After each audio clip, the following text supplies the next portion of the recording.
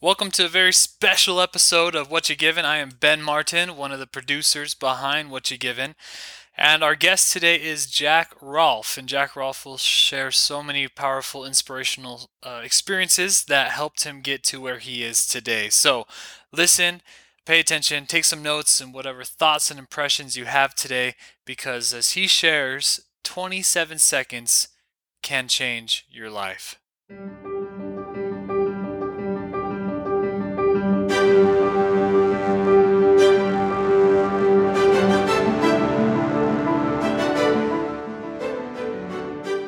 From the School of Life Foundation, this is another episode of What You Given, a broadcast based on the invitation, find what brings you joy and match it to the needs of the world. This becomes your gift. Everyone has something inside of themselves to give, and I want to know, what are you giving? In my interviews, we meet people from all walks of life. I am Jack Rolfe, and on today's show, we have myself. Yes, I felt impressed to share with you just a few thoughts and brief stories from my own life. Normally, I don't like talking about myself, but it just seemed like the right thing to do as we're moving forward with this podcast. I don't have any script today, and I'm just going to move forward and see where this takes us. But I was hoping that you would gain a deeper understanding of what I'm trying to do when I interview people on this podcast and what I hope to accomplish. If you've been listening before, you know that I go through the steps of discovering, developing, and delivering your gift. Discovering comes from inspirational moments throughout your life and other things in your life where you're just kind of led, and I believe divinely led. Then you begin to develop these talents and this knowledge into your mission or into your dream of what you want to accomplish, who you want to become, and what you want to do. And then ultimately you take that and you deliver that gift to the world. Those talents are the things that bring you joy in life. And then you find a need in the world and you match it up, and away you go, and you find added happiness and success as you're doing that, because most often you're lifting the lives of others. And when you're doing that, your own life is automatically lifted up. So as I interview people, I hope to help them discover and get on this path, because mostly we're on the path and we don't even recognize it. And then also as you, the listeners, that as you continue to listen to our episodes, which come out every Monday, that it will start to spark something inside of you. And so I'm just going to share briefly just a little bit about me, but I don't want to go too far with that. But after that, I'm going to go into 2 or 3 experiences in my life that will hopefully portray this message that I'm trying to get across, and let you get to know me a little bit better. And hopefully that'll help you as you listen when I interview other people. But I currently live in beautiful, sunny St. George, Utah. Just a wonderful place to live. My wife, Lexi, and I have lived here for about 20 years. We lived in Las Vegas, Nevada for about 20 years before that, which was a fantastic period of our life. And we both grew up in southern Idaho, southeastern Idaho. We have 5 children, and we have 14 grandchildren, and we absolutely love them very much. So that's enough of the personal stuff, or I guess the little nitty gritty ticky tack stuff. Other than also, I'm age 62 right now, and proud of it, and going strong. At least I feel like I'm going strong. So let me start out with first thing. Growing up, I had a love for all sports, and basketball, of course, was one of those sports. And as I went through junior high and high school, I had a few injuries. And fortunately, my father had a good friend that was a physical therapist. And he brought me to his office. It was there in Idaho Falls, Idaho. And he worked out of the hospital. And he treated me for these injuries. And that really got me curious and interested about that profession of physical therapy. And actually, it ended up being my career. I was so interested in it. I went to school at the University of Utah, got my physical therapy degree there. Got a degree in another school, which we'll talk about here later in the episode. But physical therapy, I came out of physical therapy because of my love of sports. Getting out of school, I thought that I wanted to go into sports, become an athletic trainer, and started down that route. And interesting enough, an athletic trainer at the time, this was at Boise State University, had told me, get your physical therapy degree along with athletic training, and then you can decide from there what direction you want to go. And it just resonated with me. It felt right. One of those inspirational moments in my life. And so that's what I did. And getting out of school, looking at sports medicine, it's interesting. Some other path leading decisions and inspirational moments led me into treating in the geriatric world. And that's where I spent 30 plus years. I was providing physical therapy in skilled nursing facilities, also known as nursing homes, assisted living facilities, home health therapy. I still have a career currently providing compliance in a large organization that owns several nursing homes across the country. And so it's been a big, big part of my life. And I've worked with and I've treated thousands of patients. And I've learned from every one of them because I've taken time to listen to them. And many, many stories. One of the interesting ones, I guess, would be one day I was treating an individual and he wanted to talk rather than to go through the exercises. And I said, okay, let's go out in the courtyard. And we started talking. And I soon found out that he was one of the original owners of Ore-Ida Foods, stands for Oregon and Idaho. And he told me about the process. In fact, he was involved with it, how they discovered and created tater tots. I was speaking with the founder of tater tots, which I love tater tots, and I imagine you do too. But, as we go through life, if we listen not only to our own soul, but to others, we can learn. We can learn a lot of things. Now, the basketball arena did not go away from me either. I worked as an athletic trainer, going to school on the college front. Played basketball after, graduating in pickup games, that type of thing. And then when my children started coming along, they had an interest in basketball, and I coached them in little leagues, AAU, traveling teams, got involved coaching at the middle school level. Eventually at the high school level, I helped with some college camps, also helped with some WNBA camps. And basketball really has been a big part of my life. It's taken me to many different places in the country and in the world. And there too, I have coached thousands of young ladies, mostly coaching girls basketball. And I've learned a lot from them as well.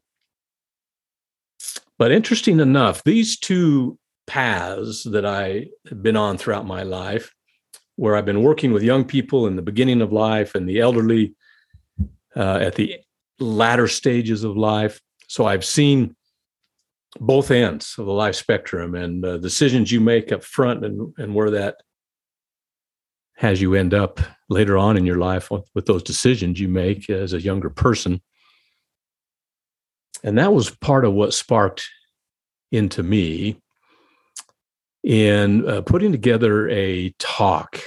And this was back in, probably about 1993.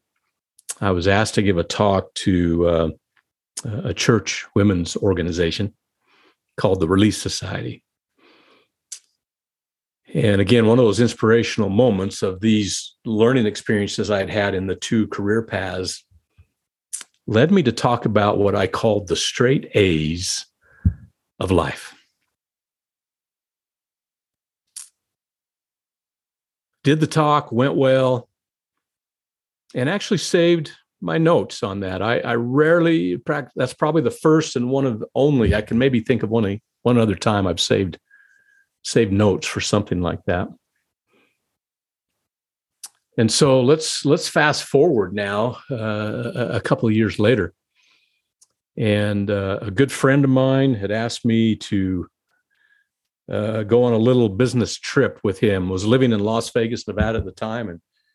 And they're just this dear friend, Mark Smith. If you're listening, Mark, give it a little shout out. A wonderful man, a wonderful family. But he was in the process of writing some children's books. And he had a presentation back in Dallas, Texas, and asked me if I'd fly along with him and be a part of sitting in and nothing else but just being there to support with that presentation. Went out, went well, and on the flight home, and I have since calculated we were probably somewhere over New Mexico. This was between Dallas and Las Vegas. I had one of those inspirational moments. And the thought came to me pretty strongly that I needed to pull out those notes from the Straight A's talk and write a book. And the book would be Achieve Straight A's in the School of Life, which has later become Learn to School Your Toughest Opponent. Just give you a little fast forward there. But wow, I put that off. I put it off to where I could put it off no longer. And finally sat down, I penned the book.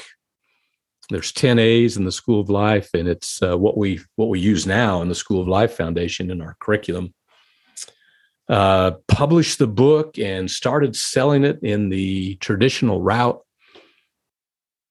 And we sold several thousand copies, but I even took a year off from physical therapy, traveling around, speaking wherever I could, getting on any news broadcast I could. And through that, we had presented to a few different youth groups. And ultimately, another one of those moments came in my life where I felt like I needed to develop a foundation, nonprofit foundation, which now is the School of Life Foundation, and actually start donating copies of these books instead of selling them on that traditional route. So did that in 2002. It was officially launched. 2007, we were officially granted our status as a nonprofit, and started moving forward. Started donating the books, and then another divine piece of the path. I was presenting to a youth group. And I didn't know this, but there was a vice principal of a local high school listening to it. And he approached me later and said, "Hey, would you consider teaching those straight A's to our at-risk students after school?" And so we started doing that, and started at one school. It went to 3 schools. It went to 5 schools. And now we've worked with multiple schools. In fact, we're launching in Samoa. We also have talks going on in South Africa. They've been slowed down by the pandemic now, but we've had for-profit companies going forward to help put this program into families and in homes across the country. There's just a lot of growth going on with that, and we feel very humbled, very successful to be a part of that process with the School of Life Foundation. Ultimately, we're trying to help youth reach their full potential in life. And in academics, we're always wanting youth to get straight A's, but we seem to forget about teaching them how to get straight A's in life. And so that's what our A's are. And maybe on another episode, I'll walk through those A's. That wasn't my intent of today, but I just needed to share that out there. So we started moving along in this nonprofit world, and I quickly discovered that I didn't know how to run a nonprofit. And of course, I'm trying to run it on the side because I have full-time employment going on, but I was very passionate about it. And that's something you learn when you are discovering your mission and your purpose. It's these talents, these things that you are very passionate about, and you want to get up in the morning and just get working on them and get going on them. And my gift ultimately is hopefully delivering the message that we have with that to the world, just to try to make the world a better place. Just trying to do our part. So moving along, and gosh, it's sounding like that broken record, but this divine leading on our path led me to another moment where another physical therapist who had graduated from the University of Notre Dame, Michael Palmieri. And Michael, if you're listening today, a shout out to you as well. You are a wonderful man and you got a great family. And Michael introduced me to Notre Dame. He introduced me to the Play Like a Champion Today organization based out of that university. And I spoke to Kristen Sheehan, the program manager, and Kristen and I have become dear friends. But she invited me back just to give a little presentation in their annual conference one summer. And so I did that. And as I was there, at one of the lunch breaks, I was sitting by an individual that had just graduated the previous year from Notre Dame, the Mendoza College of Business, with a master's degree in nonprofit administration. Boom. Another one of those moments where, the hairs on the back of your neck and the hairs on your arm just stick up. It's like, I need to be a part of that program. And so at that point, right around age 50, again, seemed like, why would I be doing this? But I followed through with it, and I did everything I needed to.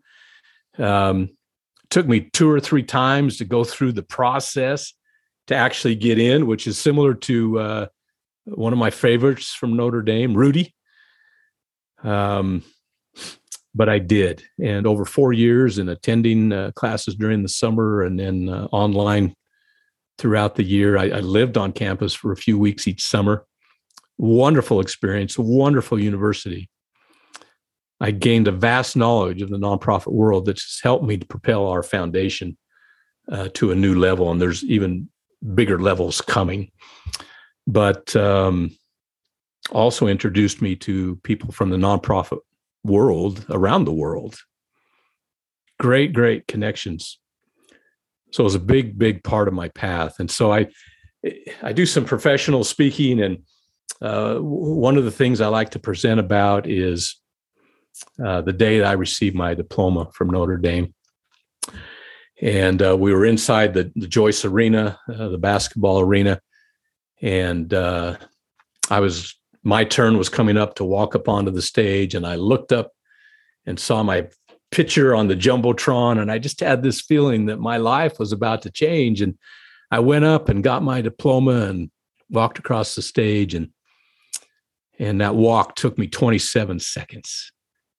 So I talk about how 27 seconds can change your life. In fact, it was 27 seconds was the length of the time that Rudy played in that final football game of his career that brought him some recognition to where he could speak and teach around the world and bless the lives of many.